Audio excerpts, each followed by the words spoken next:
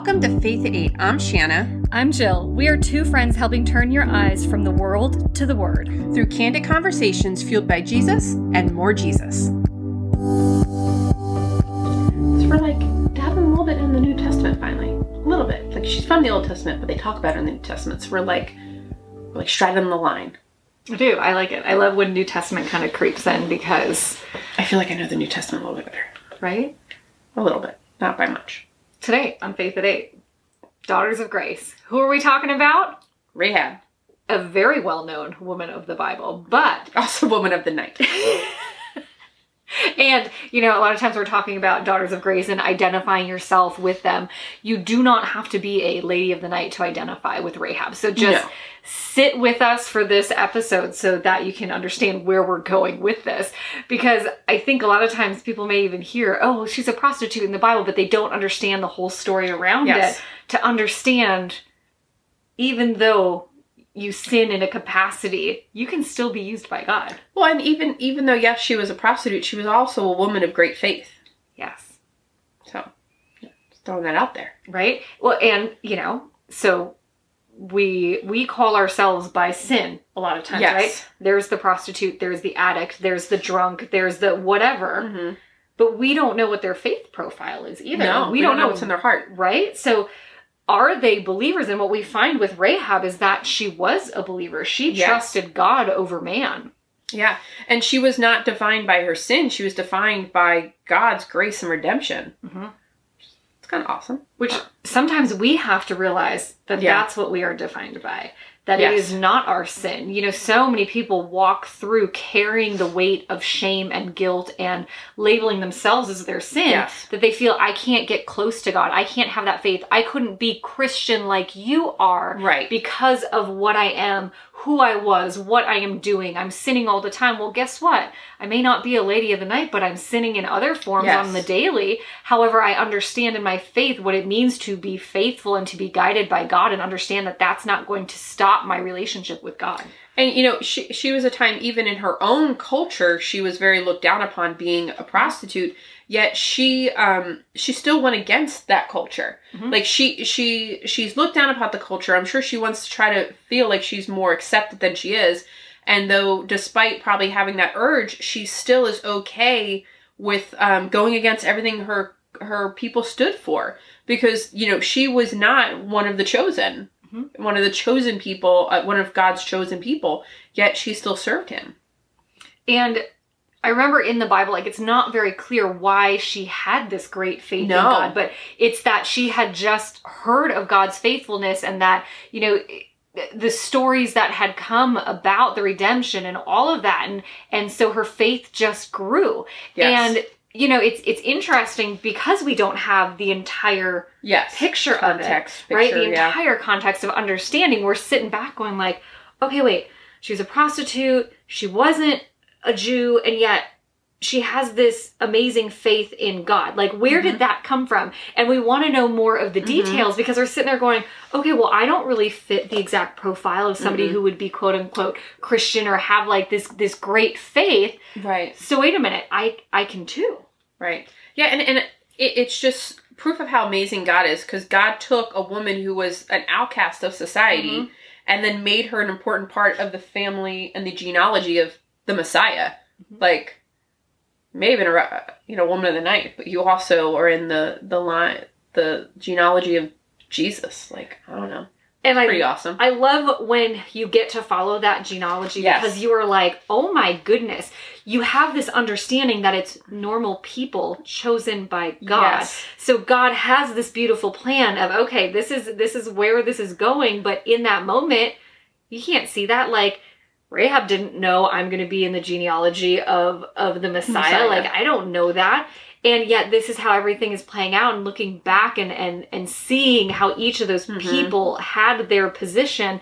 It's just incredible. It's just incredible. Yeah. And many of the people, as you see it, those people knew that the Messiah was coming. They heard and knew the promise that the Messiah is coming, but they didn't know because they oftentimes saw themselves as too flawed Yes. And they were, but they all saw themselves, oh, well, I'm not perfect enough to be a part of that story. And yet they were. They were looking for something, not realizing that they were part of the journey and they were part of the quilt of what got us there. You know, that patchwork of what put it all together and made it happen. And so it's really easy for us in hindsight to say, oh, but they don't know that. They don't know that 4 generations later or 10 generations later, the Messiah is part of your great-great-great-great-great-grandson. They don't know those things. Mm-hmm. And so in our own lives, do we spend so much time trying to be perfect and pleasing people and trying to fit into the world and trying to fit into what culture tells us to be? And in that, are we losing sight of that? No, God says there's something greater for us. God says, I'm sorry, I have hair on my chin. God says there's something so much greater for us. And so a lot of times we need to take the focus off of the here and now and keep our focus on eternal things, because that is what we're trying to do. We're trying to make heaven crowded. We're striving to live out God's plan and purpose for our lives. And seeing God uses people who are flawed. Yes. Right? So we get this idea of, oh, I'm not good enough. There's no way God could use me. I don't, we have all these excuses. God's using you right now. Mm-hmm. God is using you and your voice and your actions to reach certain people. Are you listening? Yeah, absolutely. So looking at this, when I reflect on this and I'm going, okay, hang on. I may not be a woman of the night, but God is using me with my flaws. And am I saying yes to when he is directing me in areas to those opportunities? Or am I saying, no, there's no way he's calling me to do that. He wouldn't use me. Yes. And so what we'll say is, oh, well, she was woman of the night. Well, she was a sinner just like we are. And her sin is no worse than ours is. And so if he can use that sinful woman, mm-hmm. and she's not remembered for her sin, she's remembered for her faith. And so what are we going to be remembered for? Are we going to be remembered for our sin? Or are we going to be remembered by our faith? Are we going to be defined by the mistakes we made? Or are we going to be defined by our Savior? Exactly. And looking back at it, right, like when you understand that story of Rahab and you see what she did, you suddenly lose that whole, oh, but she was a prostitute, right? Mm-hmm. Like that starts to be this little descriptor of her, but what stands up more loudly is what she did in faith. It was that faith that she had in God. And so the story starts to take that picture of, yes, that's what she did. That was her sin, but that's not who she is. Exactly. That's not who she is. And God used her in order to further along his plan. And it's just that beautiful moment of reflecting and saying, I am a sinner just like Rahab, and I can still be used even with my sin and with my flaws. And all she had to do to be used is place her faith in God. Yes. You can do that too. Right. I can do that. We all can do that. But oftentimes we're so busy focused on our sin and our past instead of focusing on our faith and our Savior and on God, our Creator. And control. Yes. We want to have control of, hang on a second, I want this to look a certain way, and we will sin on the way to have that control to say, but I need this to look a certain way, and it will only look that way if I do X, Y, or Z. Meanwhile, God's like, all right, if you just have some faith in me. Yes. You're going to see this play out how it's supposed to. And so we get to choose to have that faith, to have that trust, to sit in the Word, to deepen that relationship. And are we choosing that? Yeah. And because we want to see it a certain way and we have a specific plan, we make excuses. Oh, yeah. For not to change. Or we make excuses why we're going to allow certain things in our lives or certain people in our lives. When instead of making excuses, we need to give over that burden to God, because he can make our yoke light. I like when my yoke is lighter. I make it light too. You go through seasons of life where you suddenly feel, I am so worn down. I feel this weight on my shoulders, and you recognize, and you do it unconsciously, right? Subconsciously, all of a sudden you're like, wait, why am I putting all this stress and pressure on myself when this whole time I could just go to God with it? And I know early in my walk, I was like, you tell me to go to God, and I don't even understand what that means, because this is my problem. This is my shame, my guilt. This is everything on me. And not understanding, wait, I can just go to God and say, this is what I'm dealing with. Please take this, because my humanness cannot carry this weight anymore. And let me go into scripture and let me see what it actually says about allowing that forgiveness and that freedom, because he is there to help me. I can lay it at his feet and give me that direction. And that was a turning point too in my walk of understanding that I didn't have to carry the weight of all of that stuff. And that was actually keeping me from growing closer to God. And once I said, you know what, take my guilt, take my shame, take my sin, take that from me so that I can truly connect with you. And it was just this beautiful moment that I have to return to as well. Absolutely. And we need to then share it. Like, don't be ashamed of your sin and ashamed of your past. Share it, because yes, that was a hard trial and you made mistakes, but God, it can be a very powerful testimony and God can use it. And I always think, okay, when you are aware of your sin, are you going to do it that same way? Mm-hmm. Now you may, yes, trip, and fall flat on your face again. But most of the time when we look at sin of varying degrees on ourselves, right? We say, I am not going to do that again. Yes. Or we learn more, we do better. It's that whole, when you learn more, you can choose better, you can do better. And I think that really comes into play as a Christian. There's sin that in my past, no, I would not repeat because I know better. Yes. And I also know how that feels on the other side when I don't seek God. Yes. And then there's sin I did last week that I probably will repeat.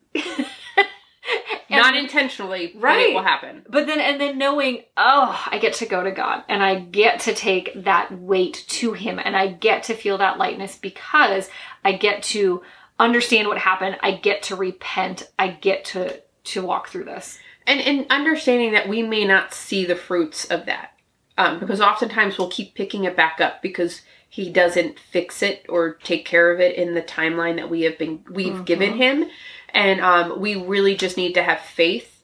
And that is an act of faith, is to not pick it back up. Yes. We like to pick it back up sometimes because it's comfortable and it's what we're used to. Well, we'll say, like, if you can. He can, but is it his will? And we need to give up our own will for his. Mm-hmm. And a lot of times when we see something happen over and over, you're feeling the same way. You're anxious again, you're anxious again, you're depressed again, whatever this is, right? You're having these same toxic relationships, these same toxic conversations. That's when you got to step and say, you know what? I've been trying to control this the whole time and you're the common denominator. It's obviously not working. And so I need to do something differently and I need to seek God. And you know what? Maybe I went to God that first time or the second time or the third time. And instead I sought what I wanted the answer to be instead of seeking what he was telling me. Yeah. And there's a difference in that as well. So if you're struggling with something that keeps coming back, sit with God and really be open to what the answer and the guidance is, because it may not just be, but I need to search a word and this is going to be my answer to it. Yeah. It's his will be done on earth as it is in heaven, not the perfect plan that I've devised. The checklist I've given God will be done in my timing when I want it to be done in the perfect way that I've decided. Like, that's not how the prayer goes. Mm-hmm.